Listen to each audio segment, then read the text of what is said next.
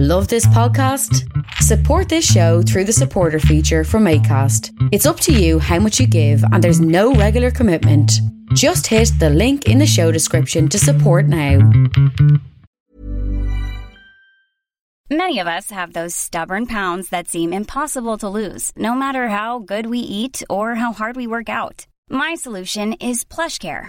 PlushCare is a leading telehealth provider with doctors who are there for you day and night to partner with you in your weight loss journey. They can prescribe FDA-approved weight loss medications like Wegovy and Zepbound for those who qualify. Plus, they accept most insurance plans. To get started, visit plushcare.com/weight loss. That's plushcare.com/weight loss. One, you're in for a good time tonight because he is returning for second time on this podcast. Please welcome my guest, Thomas Mackey. Mm-hmm. And today we're actually not going to talk about historical events. We're going to talk about what does it take to become a historian, and how does the historians document modern history? What does it require to become an historian? And thank you for returning to this podcast. Thank you much. So let's just start. And I think we asked why you chose Abraham Lincoln in the previous episode, but I want to know, why did you choose to become a historian in the first place? I had a lady, a mother of a little boy, about really, really bright-year-old, 6-year-old kid. And he was in my museum gallery. And Mom had asked me, says, "Well, Mr. Mackey, when did you first love history?" Because this poor mom and dad had not finished high school. Like, I don't think they finished middle school. Yeah. They were from Eastern Tennessee, the Outback. And this dear lady was really concerned that she couldn't raise this boy because he was smart. She's noticed that. A lot of questions, really curious. Says, "Well, Mr. Mackey, when did you start realizing you loved history?" I says, "Before I was 4. One of my earliest childhood memories is in Canada, Old Fort Henry, and I remember the tour.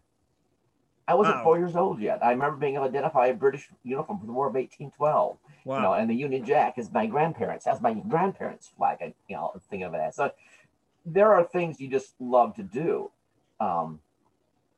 I grew up in the American school system, which Americans starting out with, we're very ambivalent about history. We do not do it well as a culture. We don't live with it. Our history is fairly thin by European and Asian standards, as you might imagine. We tease in Britain. I had family over there. 200 miles is a long distance. In the U.S., it's nothing. 200 years is a long time in the U.S. In Britain, it's nothing. So you had this difference between us. So the Americans have always, I say Lincoln came up there. We're very ambivalent about historical things. We just don't particularly do it well. At least we don't think about it in the same way I think other countries have. Yeah. But I started because it was just a curious interest of mine. I saw things in the past, right? Particularly objects, and that was my favorite resource for history, was objects, either landscapes, buildings.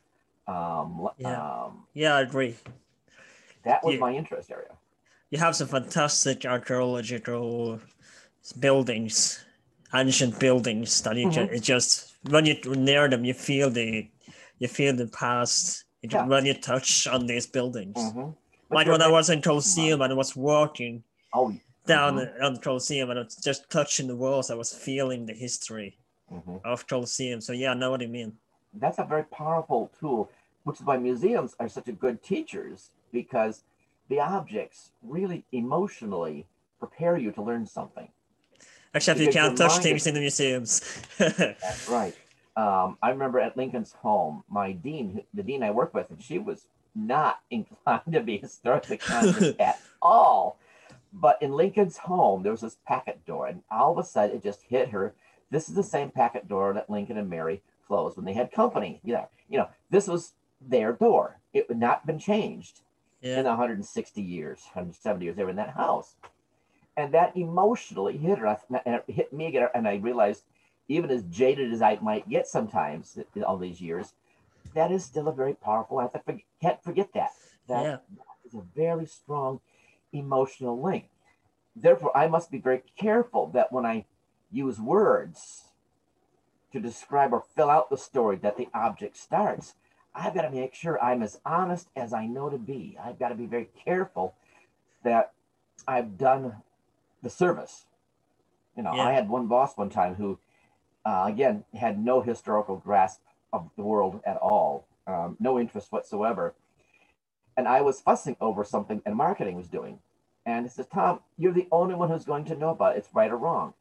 I said, you're right. And I'm going to know it. Yeah. And everybody who talks to me, they're going to assume that what I said to the best of my ability is truth or is truthful. Wow, that's powerful. I'm not going to know everything. There is a flaw to knowledge. However, I'm going to be as honest as I know.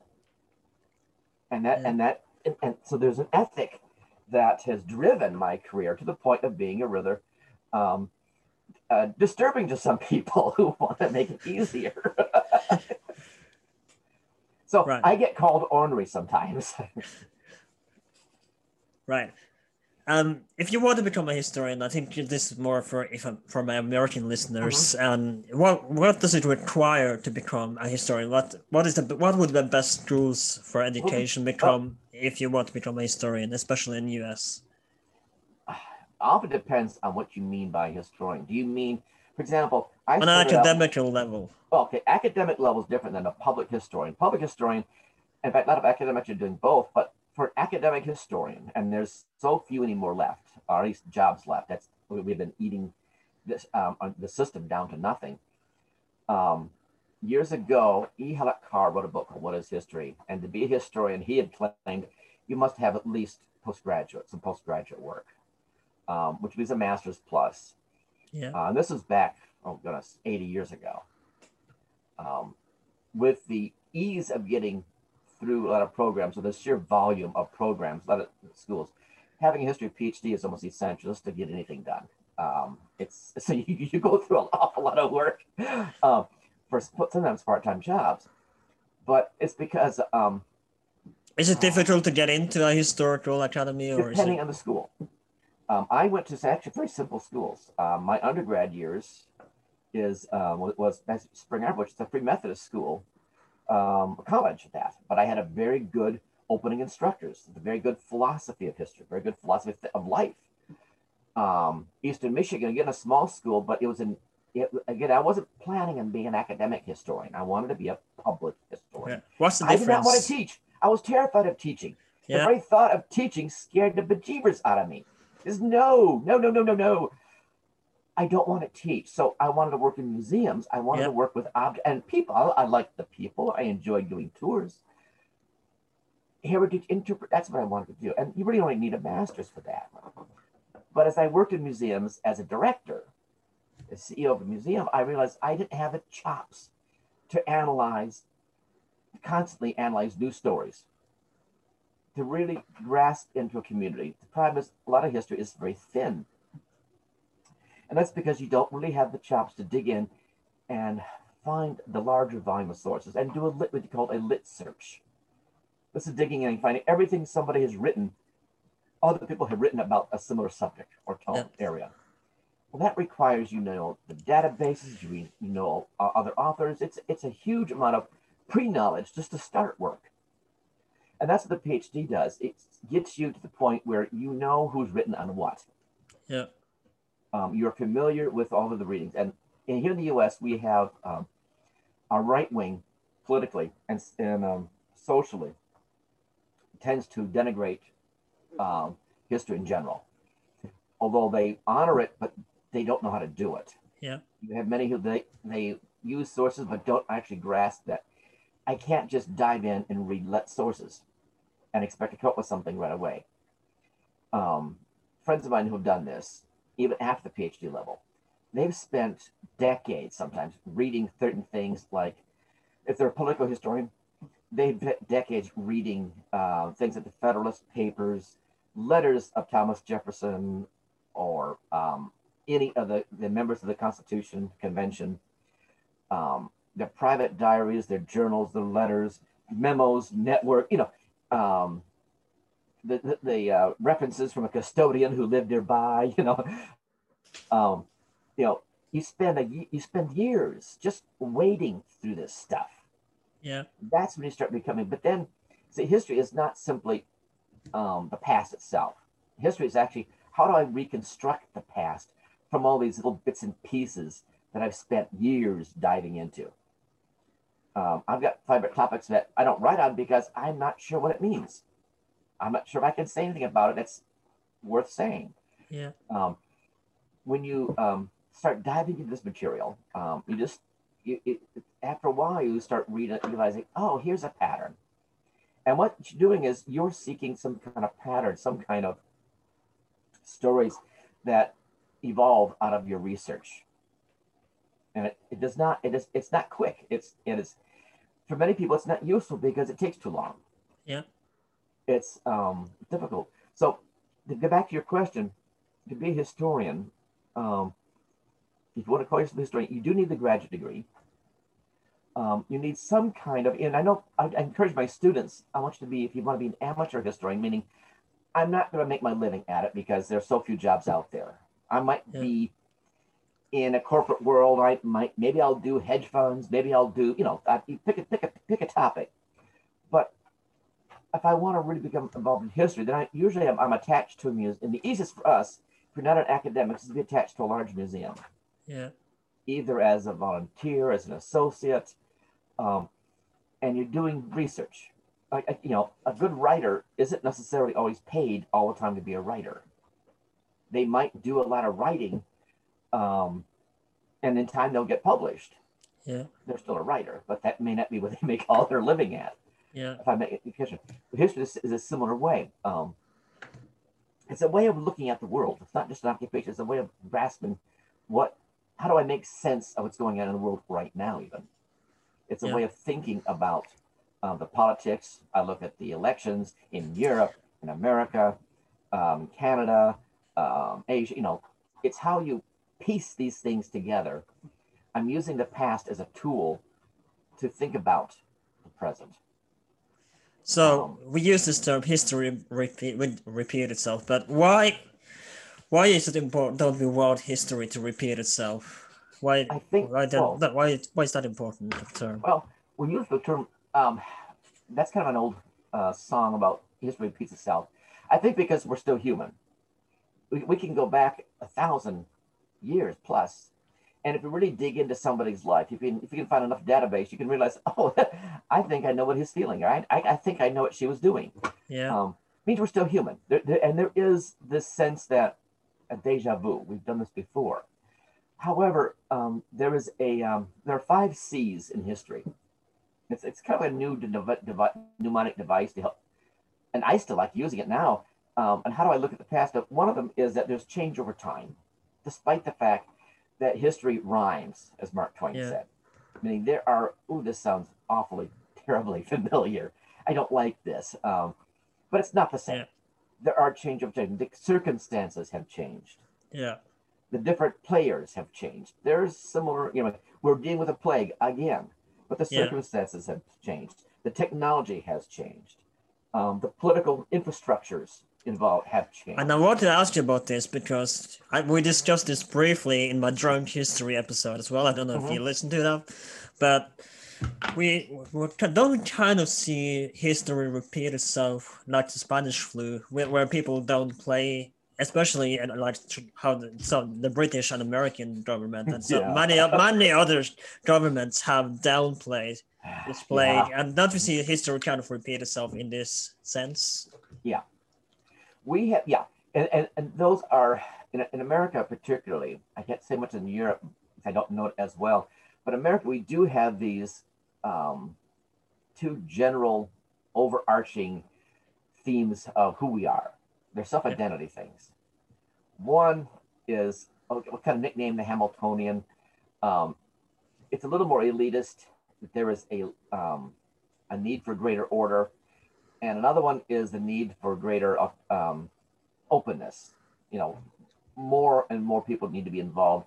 If a democracy is actually to work, you need to get everybody involved as you possibly can. You need to maximize your number of voters. And we still have this battle right now. We have sides that want to restrict the number of voters versus those who want to expand the number of voters. Yeah. That's something we have dealt with from the very beginning, and if you watch our news, we're still dealing with that one. So that way, yeah, there's a repeat. There sounds like a nasty rhyme of a bad song I didn't want to hear again. We have this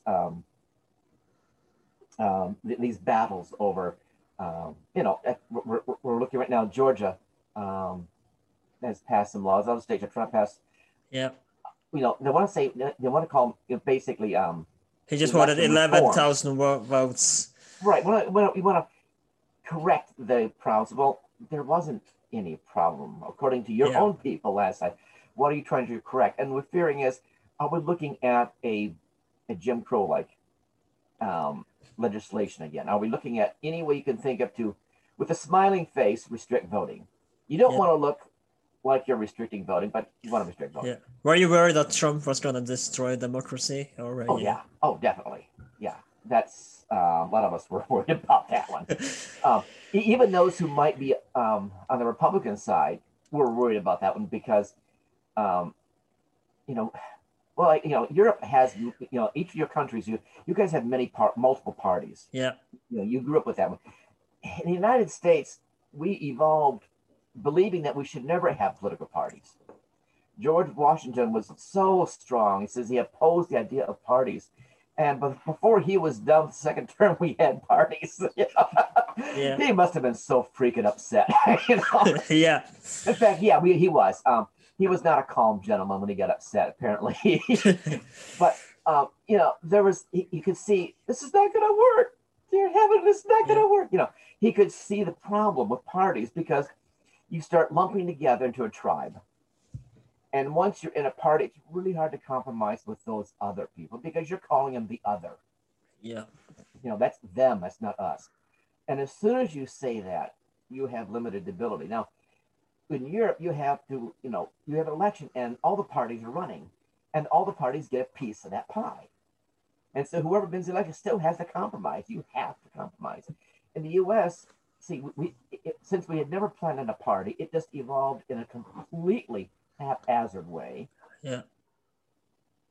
And it's always win or lose, all or nothing. So really you have up or down, one part or the other. We never have a third, fourth, or fifth party.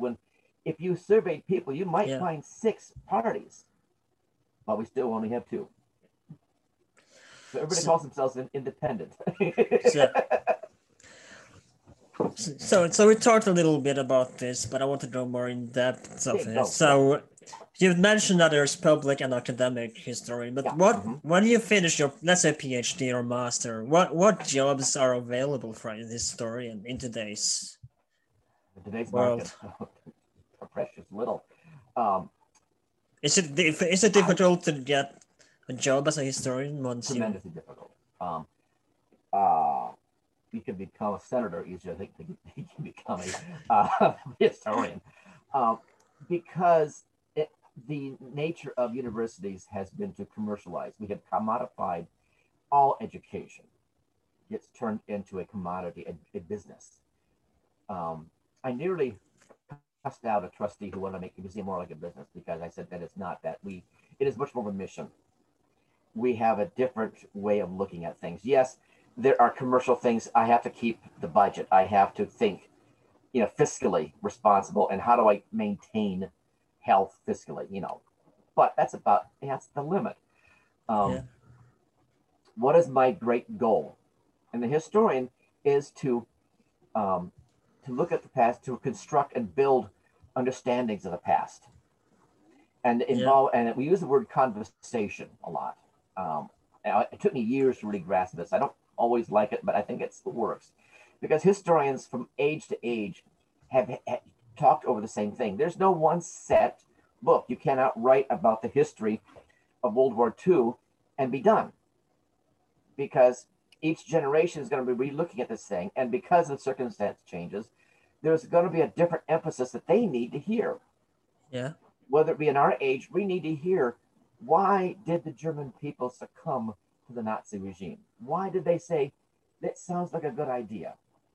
What about that party, the Nazi party, sounded good to people in the 1930s? what were you thinking? Yeah. We're going that. What were you thinking, dude? So right now we probably need to hear that lesson. Even more than others, we need to hear something like that. What were you thinking? And that's why historian will constantly be going over again and again. Also, as we hit the evidences. But the jobs, teaching is your primary one. And all of us, in some sooner or later, you'll end up teaching. That's kind of the fallback. Yeah. Now, teaching might mean I've taught everything from kindergarten up through graduate. And I'm not a good kindergarten teacher. I'll test you right now. I love kindergartners. They're dear, they're wonderful, but heaven help me, I'm not good at it. I praise my daughter, who is a wonderful early elementary teacher. She has the voice of a severe mom, but loving mom. Don't mess with her. Yeah. I followed this one lady through. She was a veteran teacher, like 40 years. Man, she was good, and the kids loved her. You have to be patient too. Yeah, but there was this ambiance, almost an aurora around you. The kids gravitate to you, and they know, don't mess with Miss So-and-so, Miss So-and-so. Okay? Yeah. Just, but you know this, and they understand how to organize the kids for the concrete learning. Yeah. When I get to middle school, I love middle schoolers. The irascible, bizarre 6th and 7th grade, I love that age. That's when your curiosity develops as well, right? That's when you get more curious. And my theory is that for a teacher, and in any subject matter, doesn't matter, the teacher teaches best, probably, at the age which they themselves first learn to love education. Yeah. Whether it be college, high school, middle school, grade school. And I've interviewed teachers, dozens and dozens of teachers, and I swear, and that is then their eyes light up and say, oh yeah, that's right. And that was the age they think back themselves. History is similar to this. What history should I study? What fires you up? One of my dear professors in my graduate doctoral course, Dr. Linda Borsch. Now, she was Jewish, a woman, an athlete. All right, that was her background. She Interesting combination. Yeah. What did she teach? Gender studies, reform movements, religion, and sports history. Of course. She got really giggly about women's sports, let me tell you. Oh. That makes sense. Now, I can't remember which the Greek philosophers or historians said, you can't write about military history unless you served in the military. Why? Now, in many ways, it helps, but also it hurts. Because military has a certain way of thinking. Yeah. I've read a lot of military studies by military people. I go, you're missing something, And this is the conversation historians But have. then again, Sun Tzu was a military man as well, wasn't he? And he wrote about military history. And you'll grasp something that I can't. I've never been to boot camp. Yeah. I've been to summer camp, which I hated, but it's not the same thing. Yeah. Although at my summer camp, our camp counselor was an army boot camp sergeant, and yes, he did drill us. Oh. 6th grade, being drilled by. I hated summer camp. Let me tell you right now. Anyway, off the topic. Sorry. That's all right. But so the historian takes their own experiences and they bring them forward, and then you add those experiences. My big value was because mom had vacation time. We traveled to Scotland and England when I was a kid. We went to Mexico. I spent my first 10 summers in Canada. By the time I was in high school, I'd been to 48 states in the Union. So I had seen things. I had hiked. I had seen. I can imagine. I traveled extensively. So a lot of my history dove into geography as how I thought framed the questions I was looking at. When I looked at an event, I looked at the spaces it took place in. If I was at a battlefield talking about a war, a conflict, I was looking at the field. I would look at, well, that's not such a big hill, Then I climb, oh yeah, it is a big hill, Yep. I would play with the space, and it would make sense to me. I had an emotional overload the first time I visited Edinburgh Castle in Scotland. I'd known that place in memory and story since my earliest childhood. To see it for the first time, oh, now I feel what this feels like. What does this castle feel like? You feel the history, when, like you said, you feel the history when you touch the walls and you walk inside. Mm-hmm. And that helps your writing. That helps your storytelling, which is why museum guides make really good teachers, because you're used to telling stories that don't have to be listened to. My students laughed at me one time. They said, "Mr. Mackey, are you sure you weren't a stand-up comic in another life?" Is no, trust me, I was not a stand-up comic. I can't do that. Right. Maybe a goof, but I'm not a stand-up comic. Yeah. But we talked a little bit about this. So as I said, it must be a currently exciting time to be a historian. I was about to say comedian, but historian. And so how do you document modern history, like as a historian? Like right now during COVID-19, how do you document this? Right now, well, what some of my colleagues have done, in fact, just before it hit, I told my students this, and I remembered, I think it was Heather Cox Richardson from Boston College, and she's got a Letters from an American. She's doing a broad podcast and she's doing a wonderful job.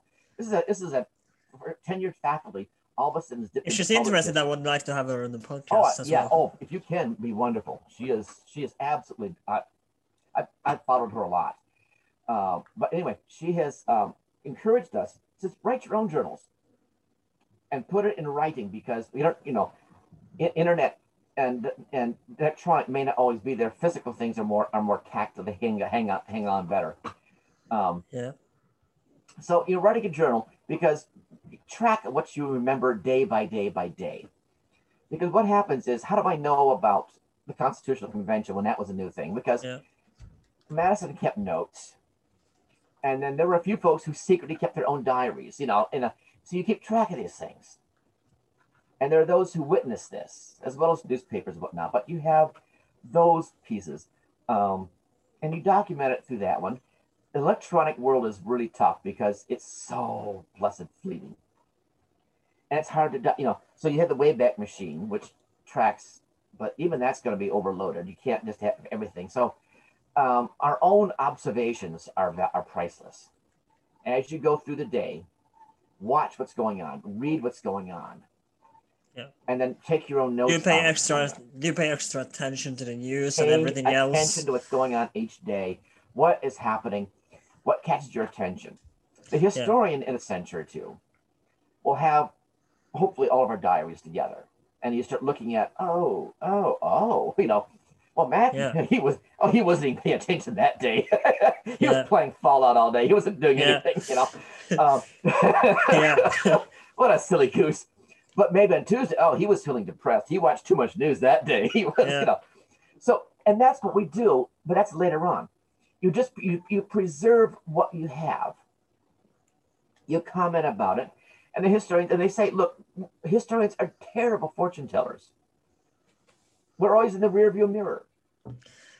That's what I want. You say you're terrible fortune tellers, but I want to ask, how do you think historians, let's say 100 years from now, will look back on 2020 and 2021? This will be a very fun year to study. This will be, there will be dissertations on this year. I get news for you right now, because it will be a fabulously fun year to look at. So, oh my goodness, did you hear what Trump said this day? It's going to be, if YouTube and others, they have all these videos recorded and they're if they're stable in a couple of centuries, you will have people just diving through deep dives through getting messages. Right now, we can do lit searches on newspapers using word text. Well, in the future, we'll be able to do the same thing with video as well. You say, okay, how many times did Trump mention, pick a word? Mexican. Mexican. Yeah. So much. My head's already hurting. So you have this this deep dive into the work, and you start quantitatively going through all this material. Yeah. And then, because Trump himself is an incredible case study. I can imagine. My goodness! I mean, he's given comedians a whole new career. Yeah. And that itself will also be part of the study. Yeah. No, see, he made history of it, basically. Yeah, we've not really had. What we've gone through is, okay, which presidents were celebratory? Yeah. Reagan was a celebrity in his younger years. He was an actor. Yeah. And so you knew if the guy was lying, you couldn't tell because he was a very good liar. Yeah. He was an actor. He would look completely coherent. Yeah. Speaking. Somebody who's an actor is not to be trusted. My apologies to all actors. I just insulted a whole body of people. That's so smooth. But you're skilled at presenting yourself in a certain way. Yeah. You can, today I'm going to be the tough warlord kind of persona, and I'm going to put this on, and I have this actor voice. I do that when I'm in class. I have a certain voice I use with the students. So you think students will be surprised when they hear your voice in this podcast? That is something different. No, they know me. My college students know me. When I taught high school, I had to be different. Yeah. One year I taught.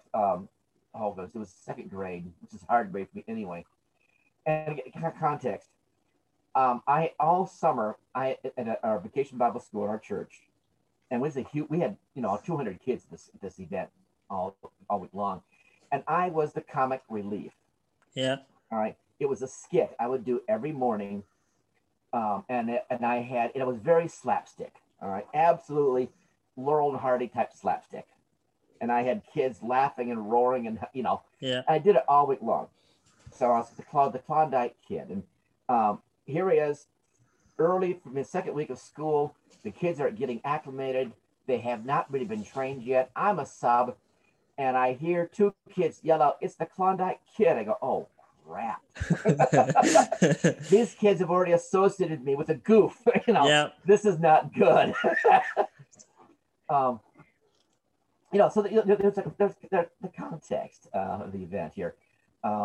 You have that voice, and politicians have a certain image that they want to portray. The historian needs to dive behind that image to kind of find out what's behind that. Lincoln was that way. You say Lincoln, we dive behind his words. Yeah, like we talked about how he would laugh in the previous podcast. But we realized with him that he wrote his own speeches and he was his own editor.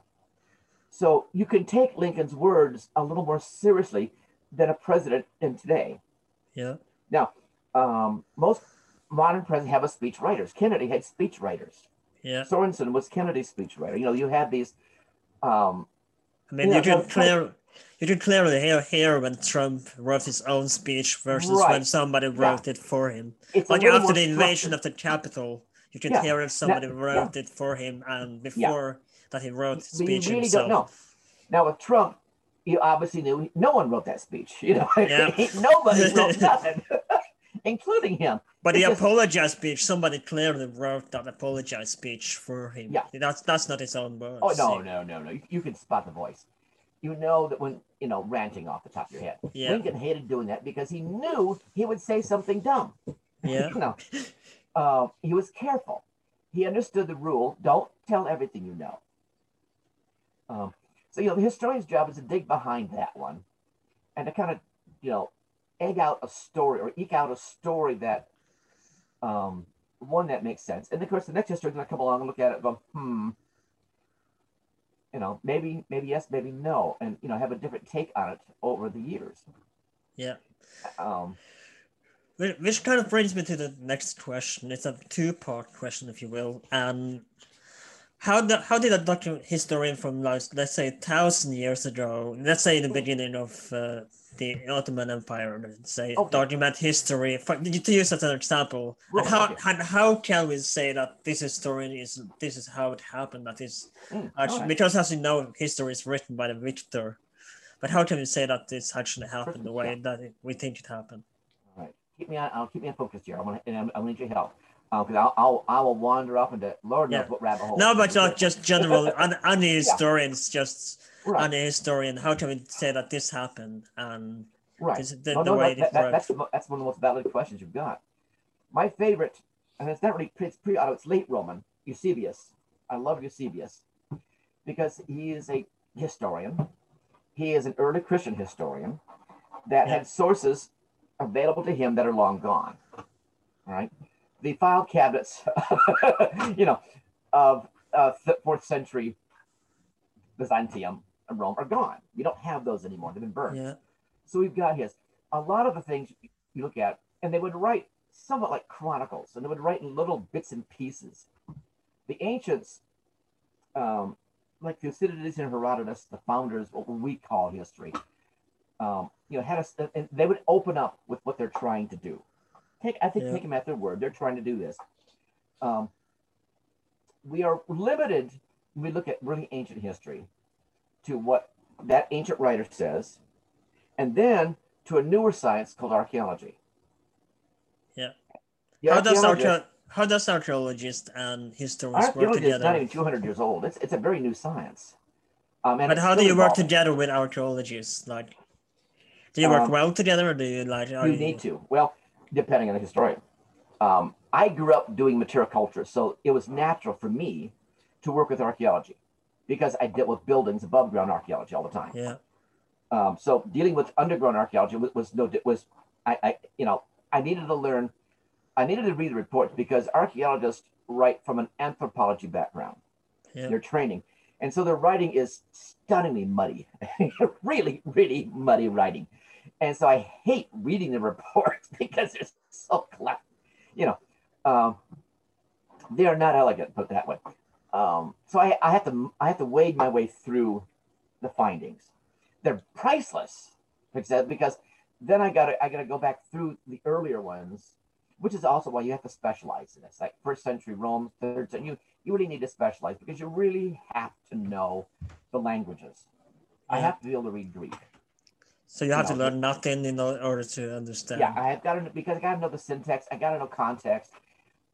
Yes, I've got a really good copy of Eusebius, and it's a good copy, but I don't know the Greek myself, so I can't be serious about it. There, the languages are essential. Anyway, I have to rely so much on those things, and I have to kind of match up sources.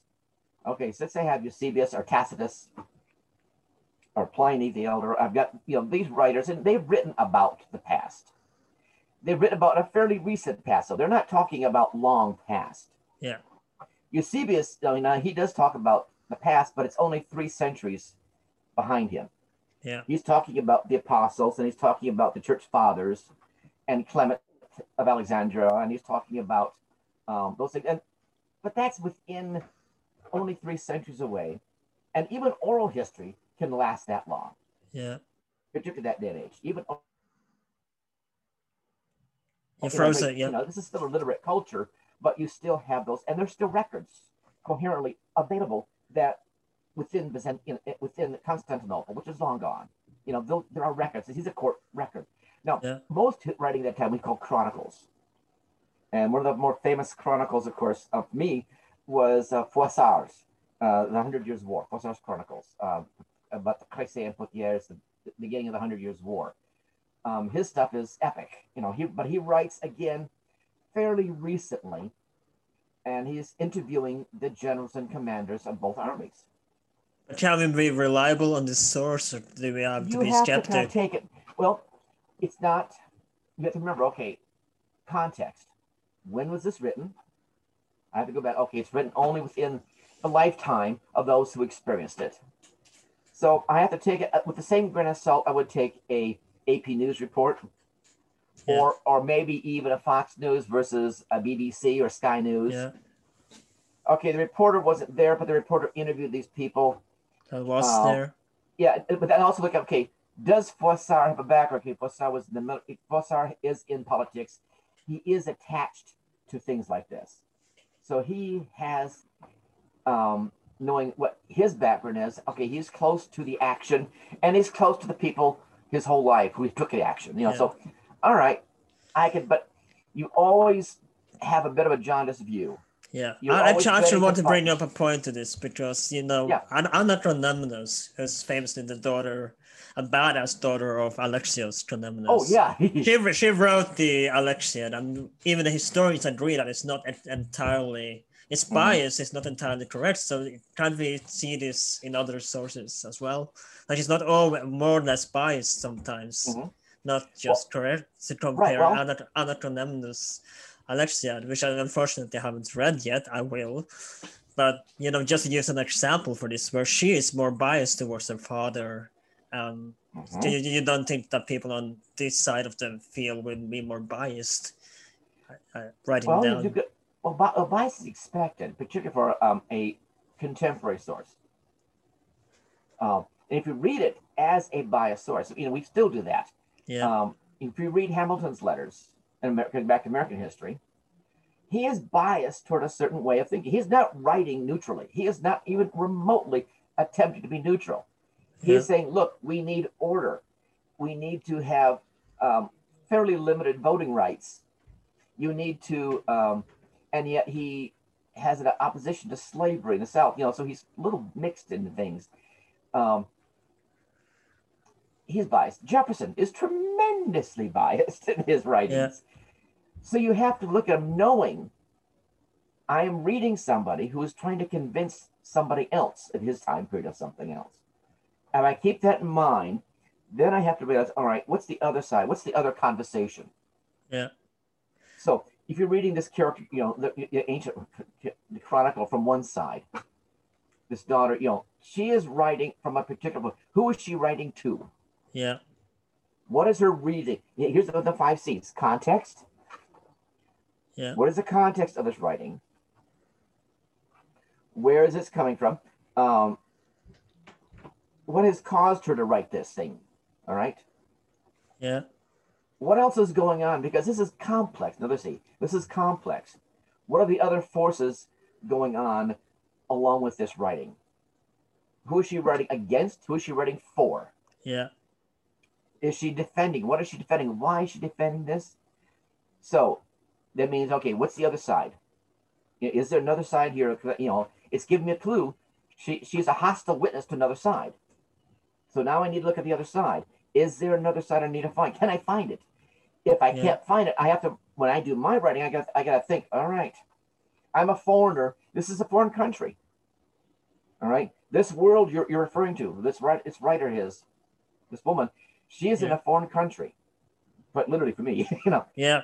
But the past is a foreign country. So I have to realize I'm a visitor. I'm a traveler in a foreign country, and I'm trying to grasp what's going on.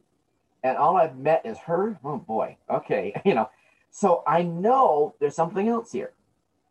So my instinct should tell me by the missing spaces, by the what she doesn't say. Yeah.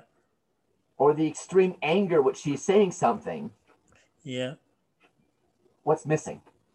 So you think that as a historian you should look at from both sides, from both the enemy and the... You really need the both sides. You really need both sides. Now, I might feel like I agree with one side or the other. Yeah. That's okay. I'm going to, you know, you're going to fall into that.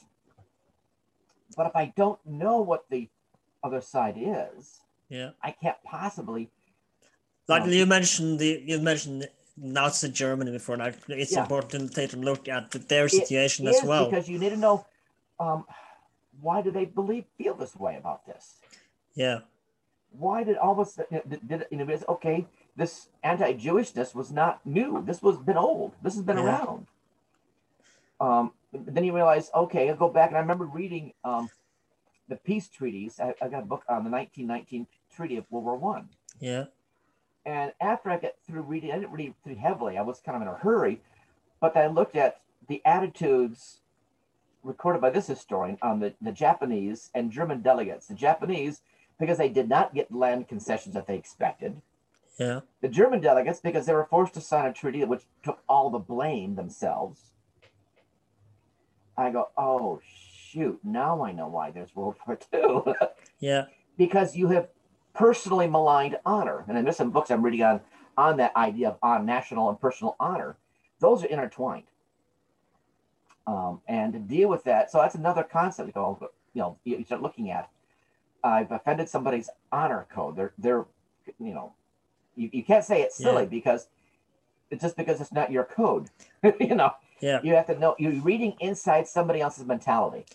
And I talked to you about this before, and outside the podcast when I was reading John Toland's The Rising Sun. You see the Japanese view when they invaded China. When they invaded China, they were cursed by Americans, but it's not really on the British, but it's not really the same as the British did with Asian colonies and African colonies. So it's basically the same. So you see the bias, the hypocrisy. Yeah, and I think that makes moralizing impossible. You cannot, we can't say for us to argue that we're condemning Guatemalans from trying to get to the United States when their country is a failed state almost. Yeah. And it's a failed state because of Cold War policies. Yeah. In which we were a key player. Yeah. So it's hypocrisy. The historians sometimes makes a pretty dark patriot. Yeah. Because I love the land I'm born in. This is my country. I'm born here. I feel loyalty. And yet I am very critical and and I get criticized because I'm not patriotic enough. I just know I know what we've done. Yeah. And I know the dirt we've done, so that I know the sins. I feel the same way when I'm me on an amateur level, of course, not an academic level, but having looked through history, America you kind of started the Saddam Hussein, you kind of started Al Qaeda, you kind of started the reason why North Korea is dictatorship, but so on and so on. You started Cuban Missile Crisis. So been really critical recently of America as a nation as well. If you go to, because I've been studying on an amateur level, but like you still see the hypocrisy here, as I mentioned before. You're doing what I always encourage my students and others to do, to keep reading, to keep on, because history is a form of vicarious wisdom. It's a philosophy. It's not a hard science like the German von Ranke school tried to develop. It's a philosophy. It's a way of looking at the world and measuring what is human. Yeah. So it's a complex piece. I believe it's essential. It's just that it takes a lot of work. Like anything very valuable does, it does not come fast. It is not easily commodified. It's not something that's, as America would say, useful. Yeah. I want it now. No, dude. If you're going to be wise, it takes time. Yeah. And if you're going to be a politician, you really need to be wise. Yeah. I would really prefer it, please. I would really would prefer it. Yeah. But we are impatient as a people. This is something history. Yeah, we're patient. If you look at the culture, and so it's hard to be that way. It's hard to pick that wisdom up. But you gotta, you're doing in fact, you are doing a valuable job in practicing public history. Yeah. This is something that I keep encouraging folks to do. I just hope I don't keep wandering off here on the tangents. That's okay.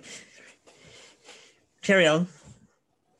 But it's important to, when you're reading. Now, you mentioned earlier to find, how do I know good sources? How do I know I'm, what happened? If you think of history as a conversation, quite often the good sources you have to read a lot. And you start going through a lot of various histories. And what I have always done is go back over the bibliographies, even of the most boring, dragging, even Wikipedia does this sometimes. They'll actually have the sources on there. I did History Day recently. I encourage students says, look, go back into Wikipedia. Don't cite Wikipedia for pity's sakes. That's not your source. Go to the bottom. Where did the authors who wrote that article use? What did they cite? Yeah. Trace those down, and then trace those down. And that's kind of what you do. Like if you go to the library and I pick up a book, let's say you've been talking about the Byzantine Empire. Yeah. and you shelf read. This is the old-fashioned way. And if it's a decent library, which that many public libraries really have that kind of collection, but you shelf read and you go, oh, this art book on Byzantine, that's something else here. This other, and you start you wade. You're going swimming in sources, and you're not looking for any. You're not an attorney. You're not looking for a case. Yeah. You're simply trying to become familiar with the place. You try to locate the source. You're trying to locate the sources. And the only way of doing it is seeing how many sources you can kind of wade through. Sooner or later, as you're swimming in this foreign country, you don't know the area yet. You don't know the language yet. You're trying to get the landscape. You have to spend some time there. And you're looking at, okay, Norden wrote about the Byzantines, and he wrote this one. But here's his old 19th century scholar. Boom. Here's Edward Gibbon. Oh, he hated the Byzantines, Why? And you read, you start reading through the classics, and you move update into some modern pieces. Yeah. And you look, and you start seeing the same authors again and again. Then you're starting to look, okay, I know who they're using. And then you start to look at, okay, I know what maybe particular primary source is available in English. Yeah. And then I find, okay, here it is. It's a nice translation. And I can start going through it. And then, you're waiting through this point, and you're starting to see a pattern, and you're starting to become familiar with this foreign territory. You kind of know where to look.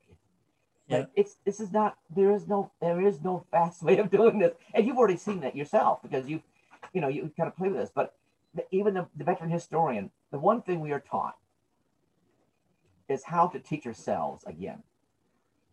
I'm an Americanist. I can do some things now because I've done it a lot. I don't even think about it anymore, which is why I go back over the 5 C's again. What is the 5 C's? Yeah, okay, 5 C's. I wrote them down for myself because I can remember myself. Change over time. I mean, things do not change. Things do not stay the same. Age to age is never the same. Context. What was going around your event, the person? What is the time period? What else is happening? Yeah. What else is going on? Causality.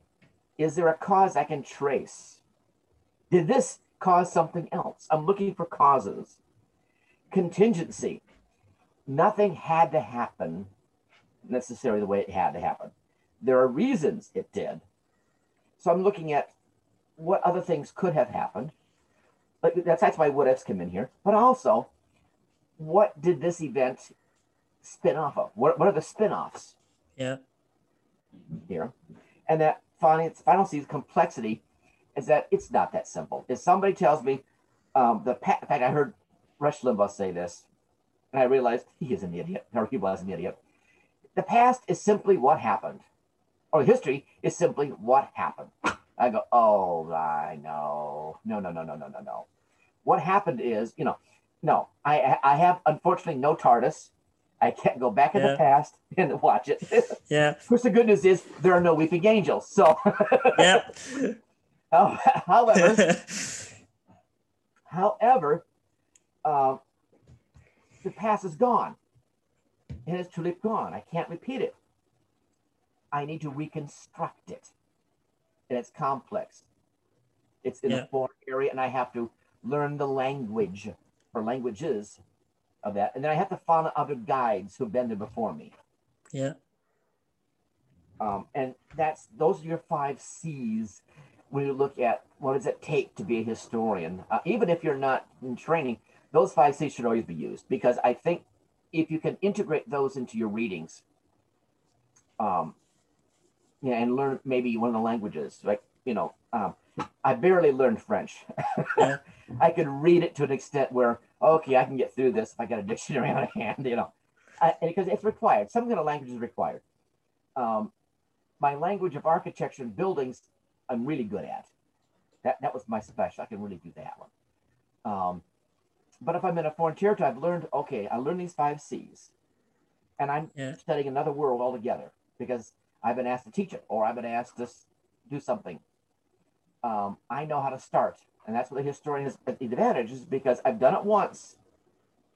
I know the procedures. I know it's going to be some work. I'm faster now that I'm more skilled at it, but I need to go in and start reading. Like, for example, I had one summer I was unemployed. Yeah. And I said, I want to go back over the Byzantines. And I just dived into the Byzantine history. Yeah. I had like 9 books.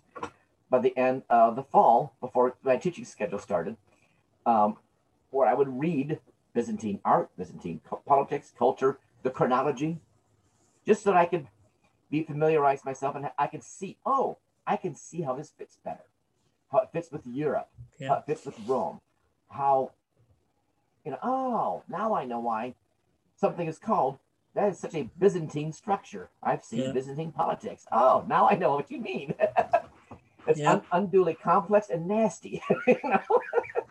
It's not a flattering expression to use. Yeah. But I was gonna ask, so that was one thing I find fascinating about studying history, as we mentioned before, is both looking from both sides. Like, what was it like living in and being actually in the German Reich, for example? What was it like to be a normal citizen in ancient Rome? What was it like being a soldier, etc.? So I find it interesting to see both sides of history. That's one of the reasons I love learning about history. Well, that's the value of it, though. If you're not doing that, if I'm only promoting a side, I'm an activist. Yeah. I'm not acting as a historian. I'm using it, and the danger is using history as a tool, a bludgeon. It is false use. Yeah. It's propaganda, and I am deathly opposed to, even if I agree with the point you're using, if this person is using it as a blunt tool, I'm opposed to it. Because it's you're using it wrong. That's not how you use it, Yeah. You're using a monkey wrench as a hammer. Stop it. It's not supposed to be that way. And I think as well, when it comes to, and I'm going to say this, it's kind of related, but I feel like Islam in today's age is so misunderstood, and that's one of the reasons I started looking into the Ottoman history and in my Caliphate empire, because it's really not what we think Islam is, and I want to do an episode of its own on this eventually. Yeah. So yes, it is different, right? So that's one of the reasons I've been so curious about Ottoman and Umayyad Caliphate and history, because it's so fascinating. When you look at the, I look because I went to school in Israel back in the 70s, and one of the things we studied, and I'm kind of discussed it myself because I wasn't interested at the time. I was trying to go back earlier, and here is all this Ottoman architecture all over the place. I mean, Jerusalem is an Ottoman city. Old Jerusalem is basically an Ottoman city, and it's architecture. It's packed with Ottoman architecture. Acre is Crusader. It's 12th, 13th century Crusade. European. I mean, all this great stuff, and I wasn't really paying attention because I was looking for Roman. I was there earlier. My mind was not trained yet to just look what's around me, and to look at the layers. There are beauties in a place like that, in Jordan or anywhere else, on the ancient Fertile Crescent. The layers are stunning. No wonder archaeologists love this place. And what? Yeah, 10,000 years of layers here. Yeah. I was also reading as well the First Crusade by Peter. I'm gonna see if I need a phone to see if I can understand. Peter Frankopan. Frankopan, and it's interesting to see that Jerusalem was captured almost 90 years earlier, before the Crusade as well. So it was really interesting to see this, that the Crusade was 90 years after the capture. Well, think about the battling going on here. I was reading when I was reading the Byzantine Empire, particularly Constantinople. Yeah. When they really lost, the city-state, the polis, was much larger than the city itself, but they lost what we now call Turkey because they had been fighting so long with Parthenia, the Persians, that they were weakened. So by the time the Abbasids and the Arabs came up, they had already lost so many soldiers. They had not, so they were weakened. Yeah. And so, you have these interplay of this constant flux of people through this area. And you can't forget, there's Mamelukes at one time, there's Romans and Mamelukes, Yeah. they're all over the place. So there's this fascinating groupings that to the American kid that I am, I didn't hear about them as a kid. They weren't part of our, I've had to pick them up later on. I feel embarrassed. I'm late in life getting to these guys. They're fascinating. But then you start bringing that forward. I go through the Ottomans, then through World War I treaties of, Paris, and then, World War II, and then the Cold War. And because, well, no wonder it's so screwed up a mess. Shoot, Yeah. There is no way it couldn't be. If you start going through time, change over time, and you walk your way from that through this, even in a brief sense, it gives a better sense of, boy, this is a mess. How did we, there's a lot of blame to go around, but we don't make it any better because we keep trying to find a simple answer to it. We keep trying to assume that there is going to be something tidy about this. And history is the most untidy of all the philosophies. Yeah. So, before we go, do you have anything you want to say to people who want to aspire to become historians and advice? You keep asking this. If you're looking at it as a profession to work in it, the schooling to go, like you mentioned earlier, some of the top schools. I went to Western Michigan, and I liked Western Michigan. It was an affordable school, but it had good faculty and intimate relationships, close with faculty. It was not a overly big school, and it has a wonderful library. It's not well known, except as a medieval course, Western Michigan was wonderful for that. They were top end. The American school was kind of an afterthought. It's trying to keep the program going. They were dominated by ancient and medieval studies. Chicago is a good American program, Harvard, Yale, but those are tremendously expensive programs.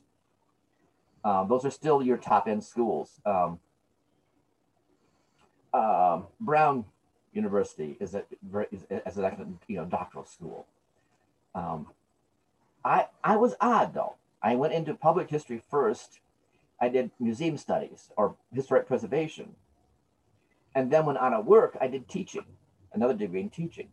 Finally, I went back for a PhD because I really felt I needed to be able to do research. I just could not properly do research without some better training.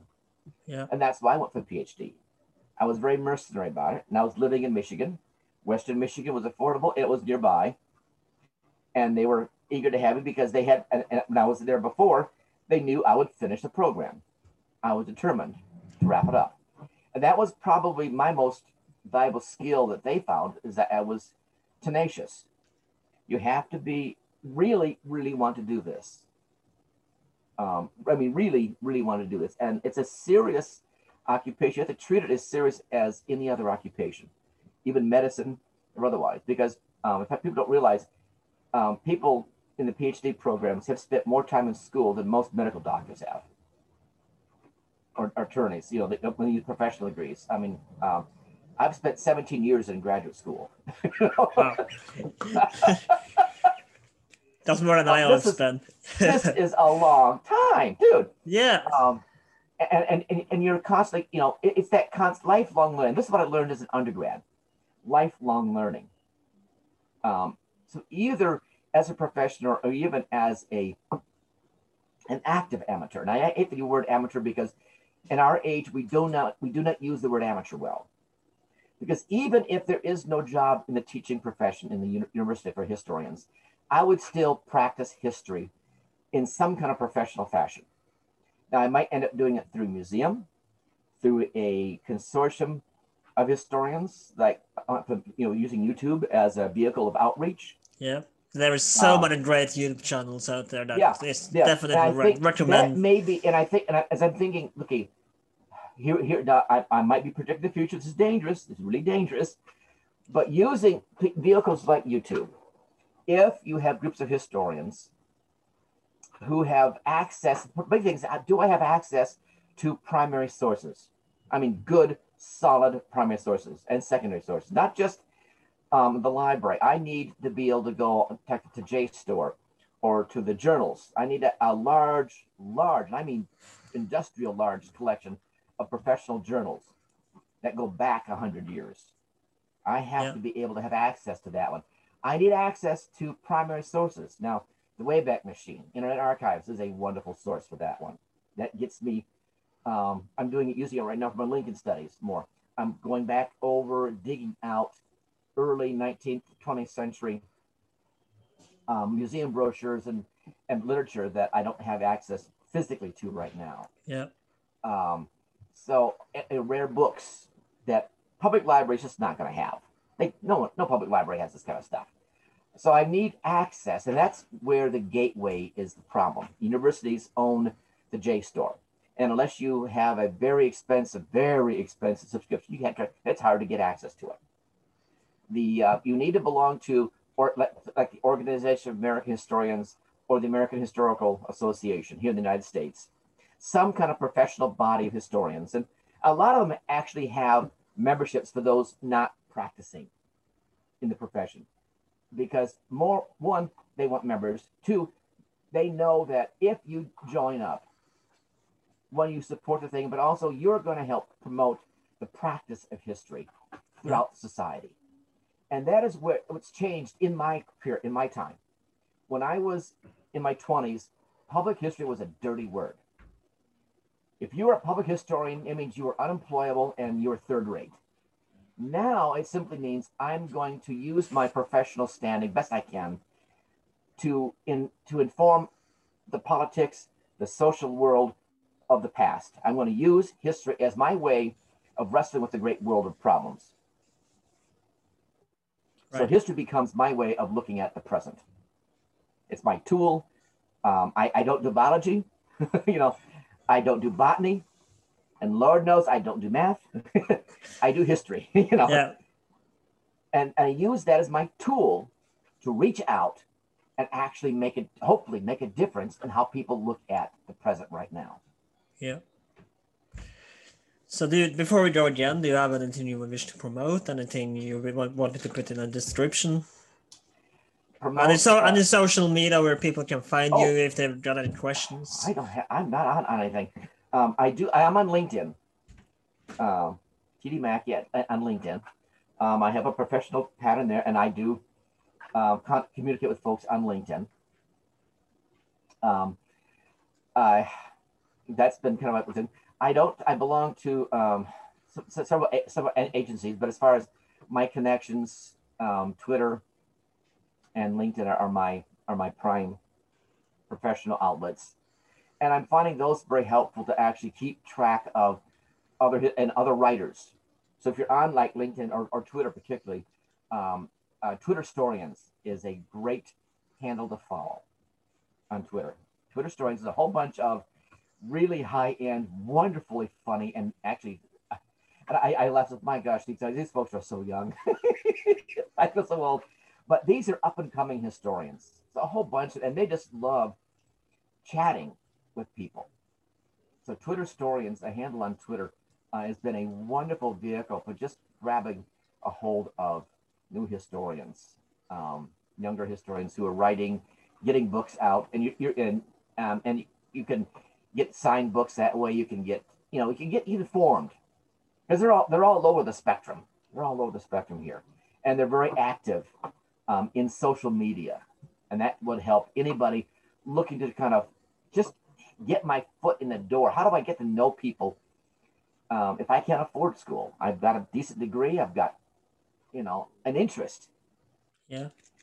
Start with that and keep pursuing that one. You don't need to do it all in one fell swoop. I took my entire life. I only got my PhD just before I turned 60. So I was by far the oldest student there. I was older than the professors.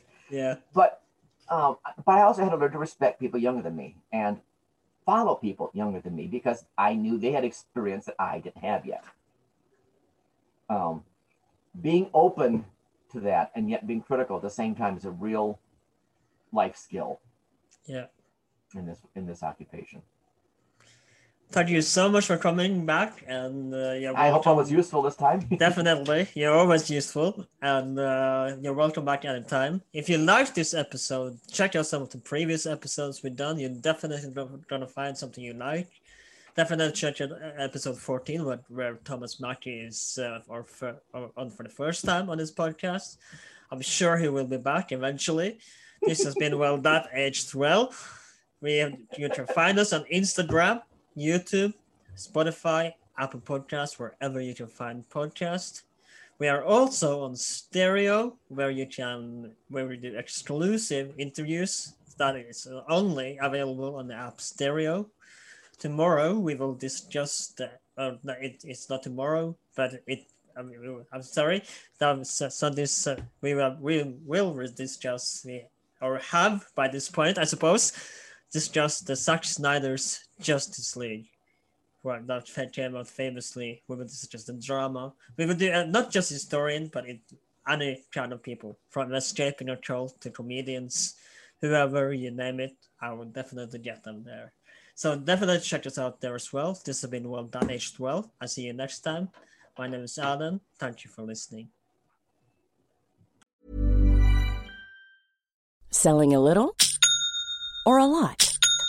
Shopify helps you do your thing however you cha-ching. Shopify is the global commerce platform that helps you sell at every stage of your business. From the launch your online shop stage to the first real-life store stage, all the way to the did we just hit a million orders stage. Shopify is there to help you grow. Shopify helps you turn browsers into buyers with the internet's best converting checkout. 36% better on average compared to other leading commerce platforms. Because businesses that grow with Shopify. Get a $1 per month trial period at shopify.com/work. Shopify.com/work.